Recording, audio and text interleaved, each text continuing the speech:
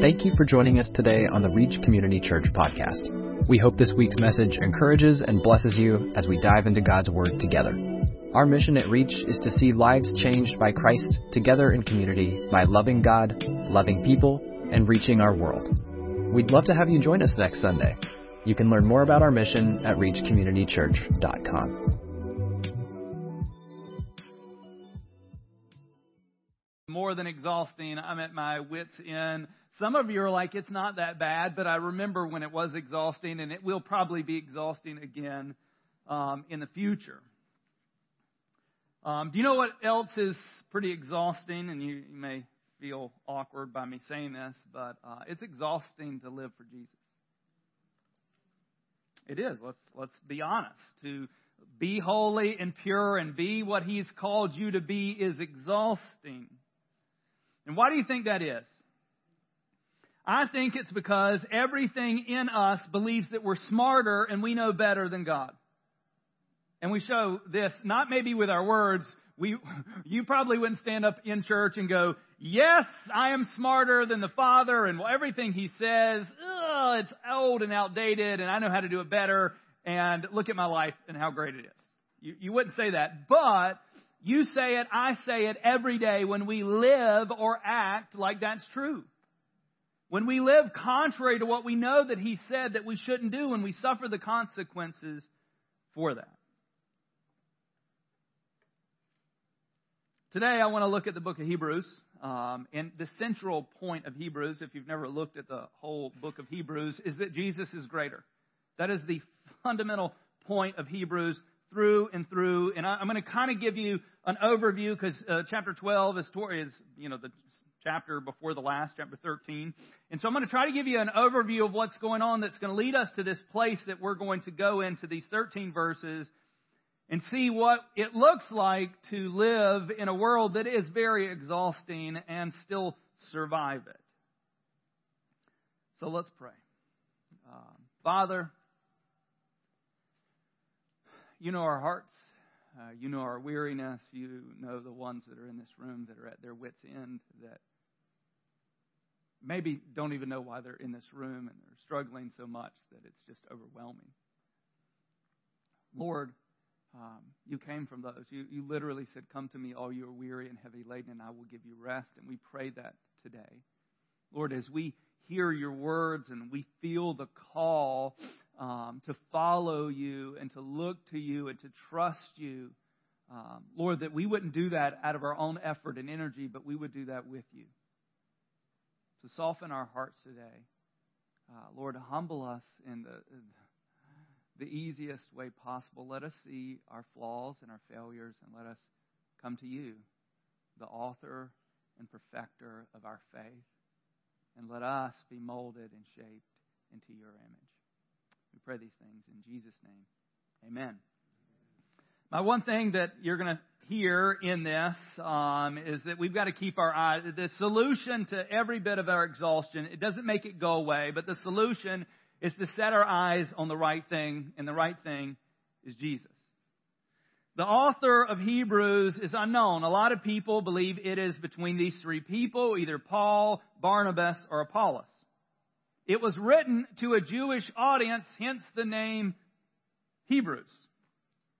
The author makes lots of assumptions in what he talks about all throughout the book of Hebrews, that those that he is talking to have a good understanding of the Torah, the Old Testament. They understand a lot of the topics that he's going to go through, because he's basically going to go through all of these areas and say Jesus is greater.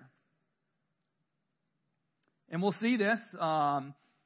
Jesus is superior to, and they're listed, chapters 1 and 2, as angels in the Torah.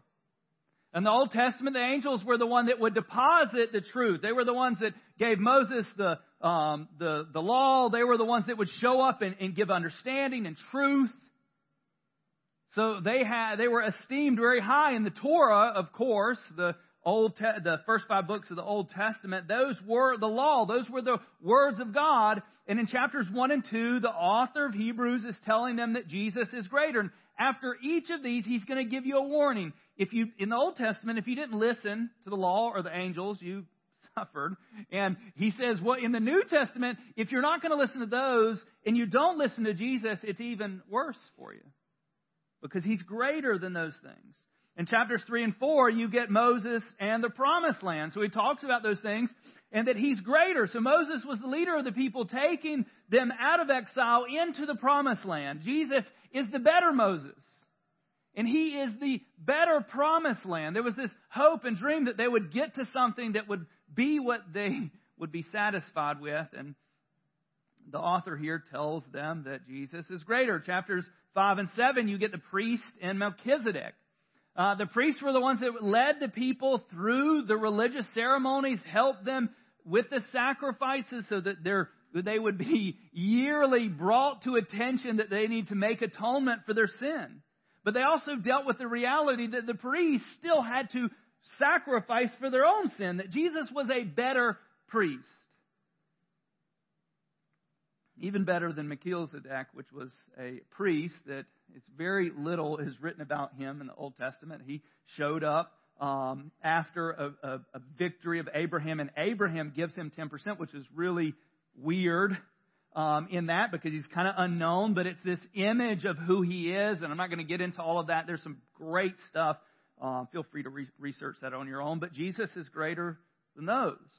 And in chapters 8 through 10, you get the sacrifice in the covenant, and Jesus is greater than those. His sacrifice, because the sacrifice that had to be made prior to Jesus had to be repeated over and over and over again. And if you read the Old Testament, you can only imagine how bloody the temple was. Sacrificing over and over. And Jesus is greater because he, for once and for all, became the last sacrifice. And he became the better covenant. The people could not live under the covenant correctly. They were a covenant-breaking people. There was never a picture or image of a people that got the law and got the stuff and they're like, yes, we got this, we're going to do it. You see failure over and over and over again throughout the whole Old Testament. And Jesus came with a new covenant. And he becomes the one that we have the chance and opportunity to live with and be led by. See, the idea is that if you held those high, and this is speaking to a Jewish people, this is basically everything that they valued. And the book of Hebrews is telling them Jesus is greater. Jesus is greater. And then chapter 11, you get this, they call it like the Hall of Fame of faith. You get every biblical character that you can imagine listed in small ways, tell what they did. And the one thing that you will realize as you read through chapter 11 of Hebrews is that every one of them were a slightly flawed individual. They weren't perfect. They weren't perfect. You look at just Abraham, the father of the faith, midway through, took the advice of his wife, which I'm not blaming her, but she took the advice of his wife. They're like, hey, you should have, it's not working out with us. You should have a kid with this other lady. And I'll just say that most of the conflict that we have in our world right now is because of that mistake. Right now. You're like, what is he talking about? Look it up later. Look it up later. But you see, over and over again, by faith, God still led people in their imperfections through. And you have this, and I'm just, this isn't my message today, but I just feel like this is the message for weariness. If you don't navigate the middle, you'll never make it to the end. And every one of these faith journeys that you see in chapter 11 had a lot of middle. We read them in a chapter or two, and we think, oh man, like, God spoke to him. God showed up. Some of those were 25-year gaps like it was with Abraham, or 17-year gaps like it was with Joseph. There wasn't like, hey, do this, and immediately God intervened and it was perfect. It was a journey over and over again. And how did they accomplish those things? By faith. It wasn't their effort. It wasn't their energy. And this is the lie, I believe, that is heard over and over again in the Christian church. If you work harder, you'll fix it. You can fix yourself. Some of you right now are just thinking, I'm going to work harder tomorrow and I'm going to be better. You cannot. You cannot. And the more you do that, the more in trouble you're going to be. And you're like, are you telling me not to do anything? Absolutely not. I'm telling you to look to Jesus, which is what we're going to talk about today. So we're going to jump into Hebrews chapter 12, verse 1. And we're going to go through 13 and actually go through 18, but I have a limited amount of time, and I've realized that if I get much over 10 verses on a Sunday morning, I'm in trouble, at least especially for first service, because we have another service that we got to get out of here. So we're going to jump into verse 1. It says, therefore, since we are surrounded by a great cloud of witnesses, let us lay aside every weight and sin which clings so closely, and let us run with endurance the race that is set before us. He just gave us this cloud, these people. He's letting you know on this journey that you're going to undertake. There are people that have gone before you. There are people now. There will be people in the future that will be in the same place that you are. This isn't unique to you. Your weariness, your overwhelmness isn't yours alone. This is something that has been experienced for decades, since the beginning of time. I don't know about you, but if you missed me last week, there was a few of us that did some really stupid. We paid good money, actually $150. If you don't include the $25 shirt that I also paid for, they didn't give it to you. $175 to have a shirt that I'll probably never wear other than a workout, and a patch. That's what you got. And so for 15 hours, 77 of us at Carolina Beach, and I don't know if you woke up when it was in the night or early in the morning. It was disgusting. Rained all night, 50 degrees, 15-mile-an-hour winds. We spent 6 hours on Carolina Beach, and it wasn't beautiful. It wasn't pretty. It wasn't nice. I don't like the beach in the warm weather. I definitely don't like it when it's raining in 50. And we carried a weight, probably 50 pounds, and then we had to carry all this other stuff all night, 15 hours. I'm still if you come tap me on my shoulders, I'm a week out and my shoulders still hurt. So don't do that for fun, okay? They're getting better. But I want to just say, when you look at this, it says, and this is the truth. I heard this quote this week. I meant to write it down. It says that, you cannot live an authentic life with Jesus and have a love relationship or any relationship with sin. We cannot live in this place that God wants us to be and be okay with sin. And what he's talking about here is sin. Some of us, let's not say some of us, every single person in this room is dealing with some sin. You're like, yeah, just right there, just that attitude that you just poked back at me no, I'm not. Liar, you are. And maybe it's pride, maybe it's error, whatever that is. But what he's saying here, God has a journey set out for you, a beginning and an end, and a lot of middle, remember, and he wants you to make it to the end. And it's a lot easier if you get rid of that weight. It would have been a lot easier to cover the 19 miles that we covered in that 15 hours to not carry anything. That's not the point of the event that we did, but it's just easier. Go home, put a book bag, throw a weight in the back of it, and go for a run. It's horrible. But if you go for a quarter-mile run with a lot of weight on you, and you take that weight off of you, you're like, man, this is a lot easier. And that's what it's talking about here with sin. Lay it aside. It doesn't say, hey, pick it up later, chuck it off, get rid of it. We can't stay in this place. I think there was another quote. I think Thomas Watson, he was a Puritan. I could be wrong. But he said that we can't truly love God until we loathe sin. I think he also said, or this might have been another guy that said, either be killing sin or sin will be killing you. It is, and I hate using this word because it has lots of meaning, but it is the cancer that is ruining our culture. It is the thing, and the crazy part of it is there is a cure for this, and his name is Jesus. So he says all this. He says, since we're surrounded by a cloud of witnesses, let us lay aside every weight and sin that so easily clings, and let us run the race with endurance, because it is a long race. It is not a short. If you're hoping that getting to know Jesus is going to get you to this place of just this finality, and in moments you're in the wrong place. And every pastor, every Christian that's ever said, if you say yes to Jesus, life is going to be easy and your bank account's going to be full, they have lied to you. Probably they just asked for money right before they did that. They probably said, hey, sow that seed, and then you're going to get blessed. No. There's no easy. We're on this journey because we know the destination that we're going. Verse 2, it says, looking to Jesus. This is the key here. How are we going to get there? How are we going to cast off? How are we going to know what to cast off? We look to Jesus, the founder and perfecter of our faith, who, for the joy that was set before him, endured the cross, despising the shame, and is seated at the right hand of the throne of God. Where you look matters. Where you put your attention matters. For you to make it to the end of whatever journey that God has you on, you have to set your eyes on the right thing. Because if you set it on the wrong thing, we saw this with Peter.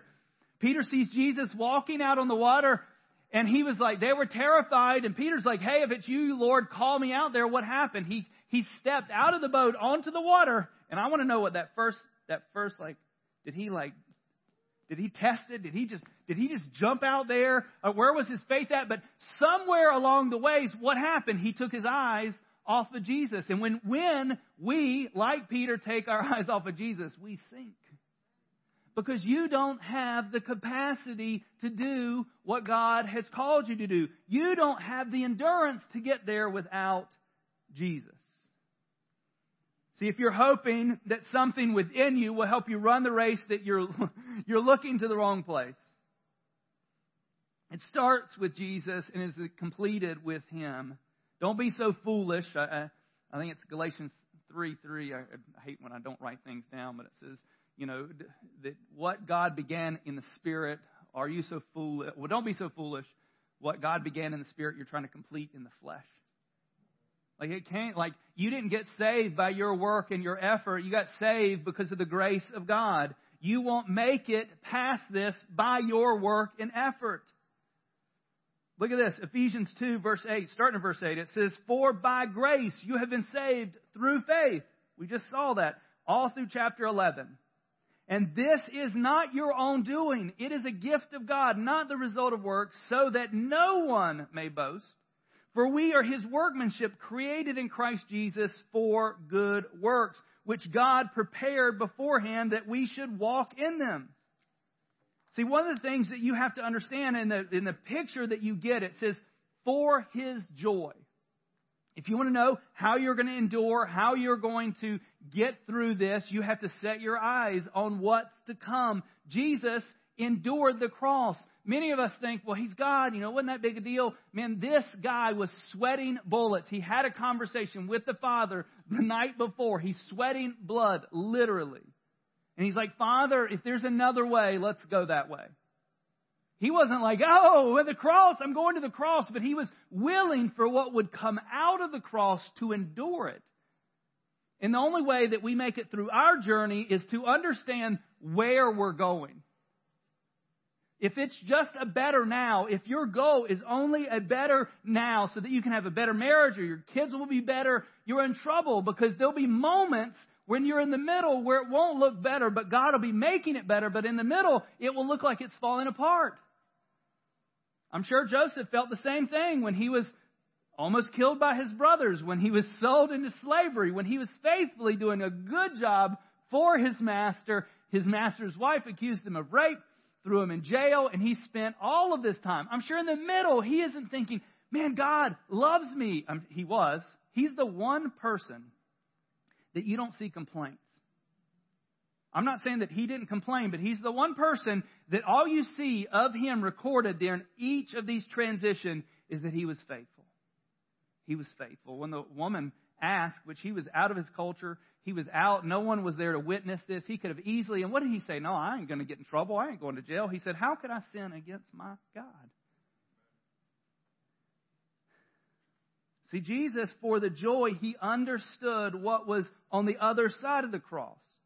See, His suffering was temporary, and now He is seated at the right hand of the throne of God. We have to understand that this life, light and momentary, like a vapor, we may not see what we're promised until the other side.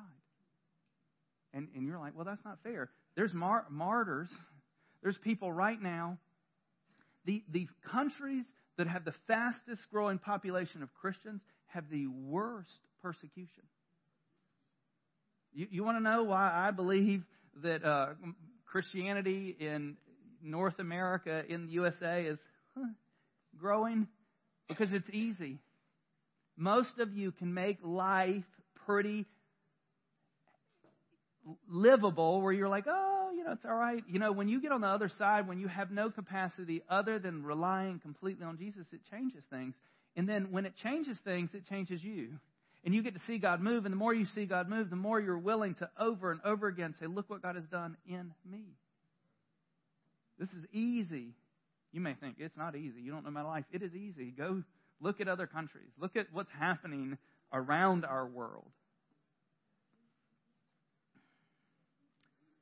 Verse 3, it says, consider him who endured from sinners such hostility against himself, so that you may not grow weary or faint-hearted in your, and this is a funny verse, in your struggle against sin, you have not resisted to the point of shedding blood.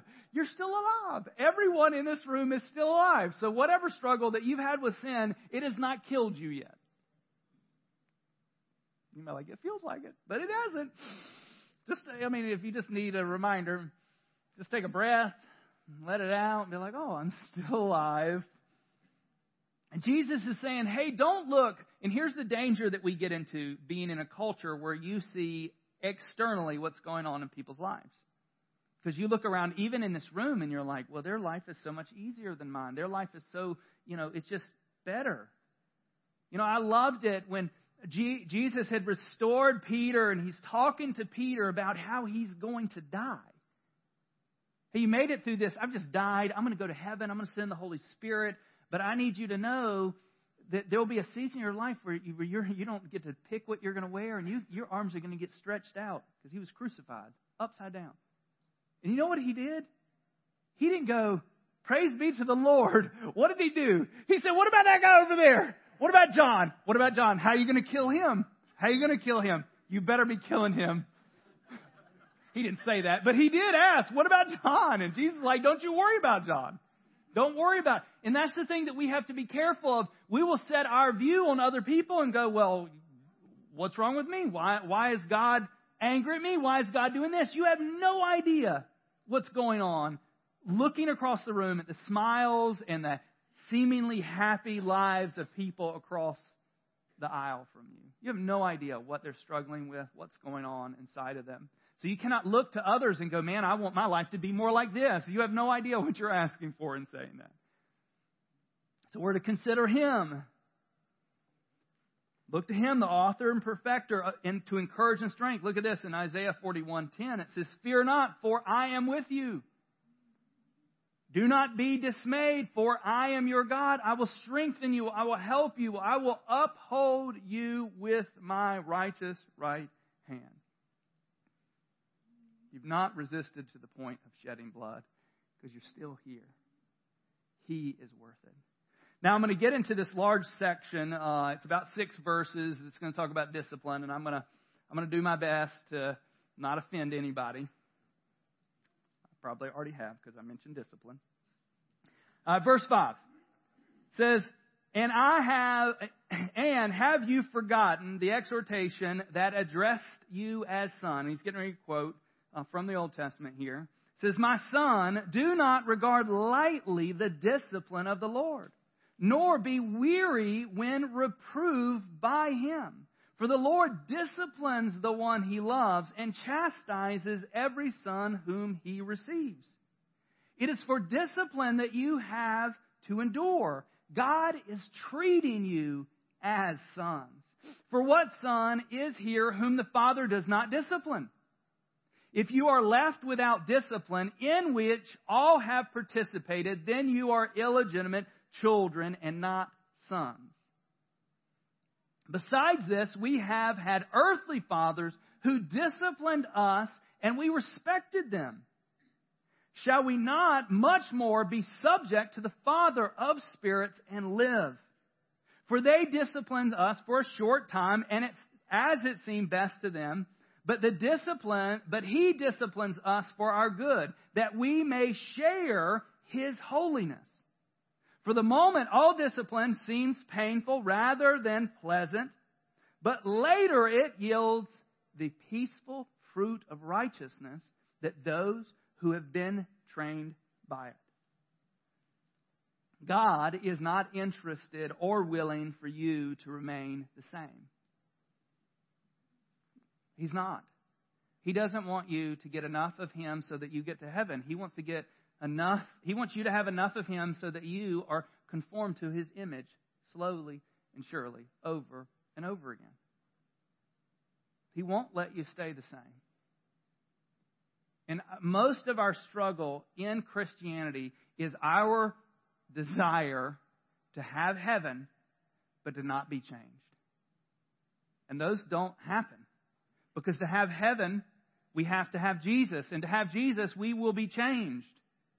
I heard someone say this, meeting Jesus, meeting the Holy Spirit, the power that rose people from the dead is like getting hit by a Mack truck. Like if you were late to church today and you're like, man, sorry I was late, I got hit by a Mack truck, we'd be like, you okay? We'd be looking for some injury or something. And it's the same thing when we have an encounter with the living God, we should be changed. And we should be getting changed every day. He doesn't fix you. He's the author. He begins it. And perfecter. And that perfection is discipline. And you're like, I don't like discipline. No one likes discipline. No one. If you do, you're weird. It seems like I like discipline because I get up early and I do all these things. I don't. I'm just afraid of what happens when I'm not disciplined. 100%. It's the fear of what will happen. No one likes it. But what he's saying here is that He loves you so much that He's not willing. He'll do whatever is necessary to shape you. Because He has a view of you that He wants to see come to be. Because that view of you, that being made in His image, is what He's going to help shape and mold those around you. And I say this a lot, and some people don't like it, Jesus never rescues you just for you. Jesus rescues you because He has a plan for you that includes others. And part of us being shaped and molded by Him is so that others would see the grace and mercy that we get to experience as we walk through His discipline.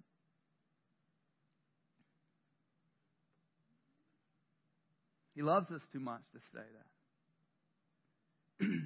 This is where, in His image, when we conform to that, it's where we experience joy and peace and purpose. Listen to this in 1 Peter chapter 1, verse 6. In this you rejoice, though now for a little while, if necessary, you have been grieved by various trials, so that the tested genuineness of your faith, more precious than gold that perishes, though it is tested by fire, may be found to result in the praise and glory and honor of the revelation of Jesus Christ. See, in our sin, he talks about us, and I know some of us have had horrible examples of an earthly father. And I know some of this could be potentially painful because they're just statistically in here, there's probably abuse that has happened at the hand of an authority figure, a father. But I want to say this, that everyone in this room, that isn't you, and you're trying to, in our sin, which we're sinful people, trying to do the best we can, and I have 3 children, 21, 19, and 14, and every day I'm like, Lord, help me. In our sin, we're trying to do the best for our children. Every good parent, let me just say this, and judge me if you want. You're not a good parent if you allow your children to do whatever they want, because they do not have the wisdom or discernment to lead themselves. Now, I'm not saying that we perfectly, remember I said in our sin, and there's a lot of sin in parenting, because we're there. A lot of sin in parenting. But in our sin, we want the best. Like everything that I've tried to do for my children, even in my flaws, I've tried to do it for their benefit. So that hopefully, as they grow, they will know Jesus. As they grow, they would be changed. How much more perfect is our Heavenly Father's discipline? And you're like, what is that? I have a high view of God's sovereignty, which means that I think everything God will use to shape and mold you. All things happen for the good of those who love Him and are called according to His purpose. God will take horrible things that have happened to you, and He can bring the best out of it. See, some of what God does in us is when we just come to Him and say, God, I don't know why these happen, and I'm a little angry. Like, I think it's okay to be angry with God. I think it's okay to say words, read Psalms, read through David. He complains over and over. But at the end of his complaints, his laments, he says, but I trust you. We don't have to understand it. And this is part of what we look at when we look through the lens of discipline, is are we willing for God to change you if it will benefit you in the future? Because remember, our view isn't the now. Our view is the future. Eternity. And discipline, I'm going to say this word. Sorry if little ears. It was kind of a bad word in our house. Not really. Don't get scared. It sucks. In the moment. But I'm just telling you, and that my 15, like I hate doing these events. I've done 3 of them that I just did last weekend. I didn't want to do this one. But at the end of them, I'm always grateful for coming through that moment because it does something in you when you get to like, I got no more. And let me just tell you, at 3 o'clock in the morning, I was rethinking my life decisions. I'm like, I'm not a wise man. I need someone else to make plans for me because like I'm dumb enough to do this again and again and again. But you know what? I went into it. I'm going to quote 2 verses. Philippians 2:4, which says, "Do all things without grumbling and complaining." I'm a whiner. If you've been around me, especially for a workout, if somebody throws out burpees, I'm going to say I don't like it. But like part of my thing was like I'm just going to like, hey God, you got something for me tonight. And the other one was Galatians 2:20. Which is, I've been crucified with Christ. It is no longer I who live, but Christ who lives in me. And the life I now live, I live by faith in the Son of God, who loves me and gave Himself up for me. Like there was pieces of the night that I could not. I was like delirious. I'm like, I'm mumbling. The guy beside me, we took like a 2-hour walk down the beach, quiet. We couldn't talk. I think they do that on purpose so you introspect, you like what's going on. And I'm like, I'm whispering. I'm sure he's like, he's lost his mind. I think if he's got a knife, he might stab me. But I'm like, God, what do you want to do? Because at the end of every hard season, there's a lesson that I'm so grateful that I learned. At the end of the season that God has you in, if you're willing to make it through the middle, God will build. And here's something. If you blow up the middle, and you're still alive, it's not over. You're still in the middle. You know what He's going to do? What I believe He's going to do over and over again? He's going to work on you, shape and mold you to get you to this end. This is where we're going. Like I hope that the moment we leave this body and we're in the presence of God, I hope that I get to see all of the reasons. And I don't think I'll need them. I don't think I'll be like, God, why'd you do this? Why'd you allow this? Why'd you do this? But I hope there's a piece of me that I get to see all the joy that is experienced by people that I've walked with and through things because they're on the other side seeing this. Verse 12. It says, therefore, lift up your drooping heads. Yes, if you've just been disciplined, if you're in the middle, you're like, I spent a lot of time looking at the dirt all night. And I was really grateful as we walked for a couple miles on the beach that it rained, because when it rains in the soft sand, it makes it a little harder, which makes it a little bit easier to walk on. Thank the Lord. So you got to count your blessings. Like, thank the Lord. Lift your drooping heads and strengthen your weak knees, and make straight paths for your feet, so that what is lame may not put you out of joint, but rather be healed. See, your Father is working. We just need to learn to not judge His work until we see the end of it. Because in the middle, we don't want to be like Sarah and Abraham in the middle going, hey, I think we can figure this out. I think we should, because God isn't, we should make things happen. I think some of the most dangerous things that we can do as Christians is try to make something happen that God isn't doing. We get a whole other people group out of that and cause a lot of trouble. We trust or learn to trust in the Father. So here's a couple of questions for you as we round this out. I think this is kind of the most important question and one of the things that I hopefully say every week. Are you His son or daughter? Because really, all the conversation that we have, there's no hope. There's no peace in the discipline unless we're His kid. Because you could be going through hard things and not be His kid and have no hope because there's not something, someone out there doing in your life what you can trust that the Father is doing. So are you His son or daughter? And here's the truth of the gospel. You cannot save you. You cannot. He knew that. And this is the beauty of Hebrews, is that God exposes all of His effort to show people that they could not save themselves. Because everything that He went through that we talked about at the beginning, they were flawed systems that were pointing to what Jesus was going to do on the cross. They needed to know that they had a need that they could not overcome, that they could not be freed from. So that when Jesus showed up on the scene, that they would be looking to Him. And one of the things with our young pros we've been reading, or one of our tasks over the last 2 weeks was to read the whole Gospel of John.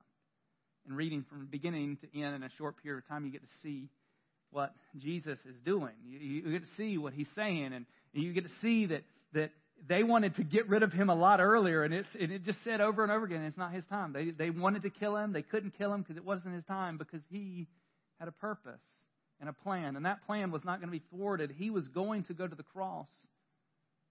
Pilate, in his conversation with Jesus, he was like, hey, he did not want to crucify Jesus. Pilate didn't. And he's like, don't you understand that I have the authority to set you free? That and what did Jesus say? You only have the authority to do what the Father has allowed you to do. See, the cross had to happen because we needed a Redeemer. And Jesus became the perfect, once and for all sacrifice, the last lamb to be laid out. And we get to trust in His work over and over again. That means waking up. See, I think sometimes we look at salvation as this momentary thing that we step out of belief and into belief, and then we're done. And it is, I'm not trying to oversimplify, it is, but it isn't. It begins us on this journey, this relationship that we live with the Father. The Father doesn't want to just, He wants sons and daughters. He doesn't want illegitimate children. And when you read through the Gospel of John, it says all those that came over, that didn't come through the gate, all those that came from over the fence, they weren't me. And He's saying, hey, I want you to trust me. I want you to live with He wants to be our shepherd. He wants to lead us. And your peace and your making it through whatever's going on in your life is learning to live with Him over and over. So if you aren't His son or daughter, fix that. And that could be as easy as today, when we do worship at the end of our service, to just say, hey, God, I need you. I mean, I spent 18 years in church knowing about Jesus, but not surrendering to Jesus. And one of the reasons I preach the way I preach, I'm assuming that I'm living in the South. This is the South. I'm assuming the majority of you, not all of you, but the majority of you grew up in and around church. And one of the most dangerous things, and I said this 2 weeks ago, one of the most dangerous things that you can have is you got inoculated to Jesus. You got just enough Jesus through all of the flannel boards and all of the sermons that you've heard that you feel like, I've got it all. And I know from my own personal experience that I spent all that time, and if you and I had a conversation prior to July of my senior year, I would have told you all the right answers. But I didn't know Jesus. I was not his son or daughter. I was culturally Christian. I wasn't his son. And that changed in July of 1994 at the end of a very traumatic, it wasn't, it was traumatic to me. But God wrecked my life and introduced me to his son, and here I am. God wants you on this journey because it is weary and it is exhausting, and it is only exhausting when you being led through it by yourself. So my encouragement to you, if that's where you're at, get to know the Father. And that's a journey to continue this relationship with him. And so that's my first question. I'm going to get our worship team to come up. I got a few more questions here for you. So my second question after that, are you his son or daughter? Because that's the critical one. My second question is, where are your eyes fixed? Because the word that we just said, it said fix our eyes on Jesus. And if you're going through something and your eyes are on something else, maybe the scenario, maybe what's going on, maybe the surrounding, maybe the world, then you're in trouble. You need to fix your attention and focus to Jesus. My next question for you is, where do you need to submit to his discipline? Where do you need to acknowledge that, Father, I trust you in the middle of this? No one is, there's no sign-up sheet that you're going to put your name on and be like, yes, Father, I want that discipline. I want it. But where do you need to just say, Father, I don't know if this is you. I don't know if this is Satan. I don't know what's going on, but you are sovereign over me because I'm your child. And I'm going to submit to that because I want to learn. And I'm telling you, I don't know how many times I've prayed this prayer over my lifespan of knowing Jesus. It's going, I don't know what you're doing. But I want to surrender to it. I want to learn that lesson because he is really interested in you learning the lesson. And he's willing for you to repeat that lesson. And I'm not that smart. I've repeated lots of lessons over my life. And so where do you need to submit to his discipline? Here's my last question for you is, what paths do you need to make straight? It says that, cast that weight off. And the obvious is potentially there's sin in your life that you need to deal with. And I know you're thinking to yourself, I'm dealing with it. But if you're saying right now that you're dealing with it, it's not gone. The only proper way for you to deal with what's going on is invite Jesus into that and then ask for help.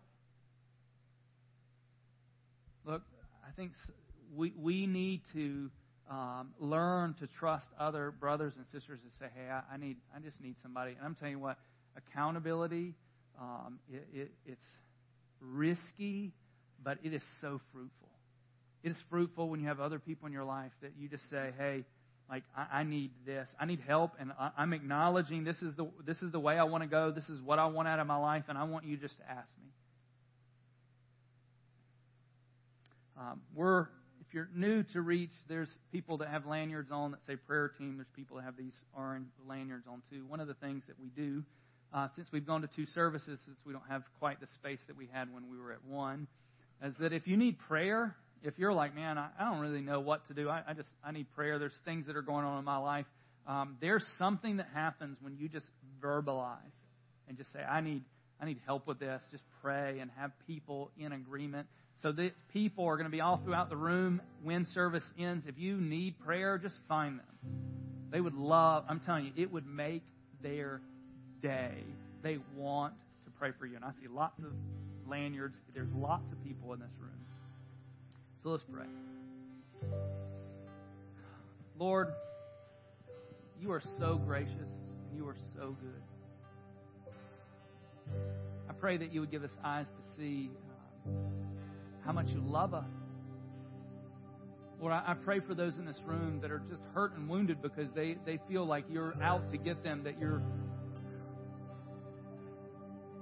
you You want to destroy them. And Lord, I pray that you would change our sight to see that everything that you do for us as Father is for our good. Help us live in that place. And so, Lord, I pray that you would expose sin in our life. I pray that today we would be willing to acknowledge that we have issues, that we want to walk out of these things. We want to fix our eyes on Jesus and be people that overcome not by our effort and energy, but by your work in us. So, Lord, do what needs to be done. If there's people in this room that they cannot say that they are a son or a daughter of you, Lord, I pray that you'd welcome them into the family today. Lord, that you would open their hearts, that you would do what we read over and over again in Ezekiel, that you would change, that you would take away the heart of stone, that you would put a heart of flesh so that we can. Lord, we need that. We just pray all these things in Jesus' name. Amen. Thank you for joining us today on the Reach Community Church podcast. We'd love to have you join us next Sunday. You can learn more about our mission at reachcommunitychurch.com.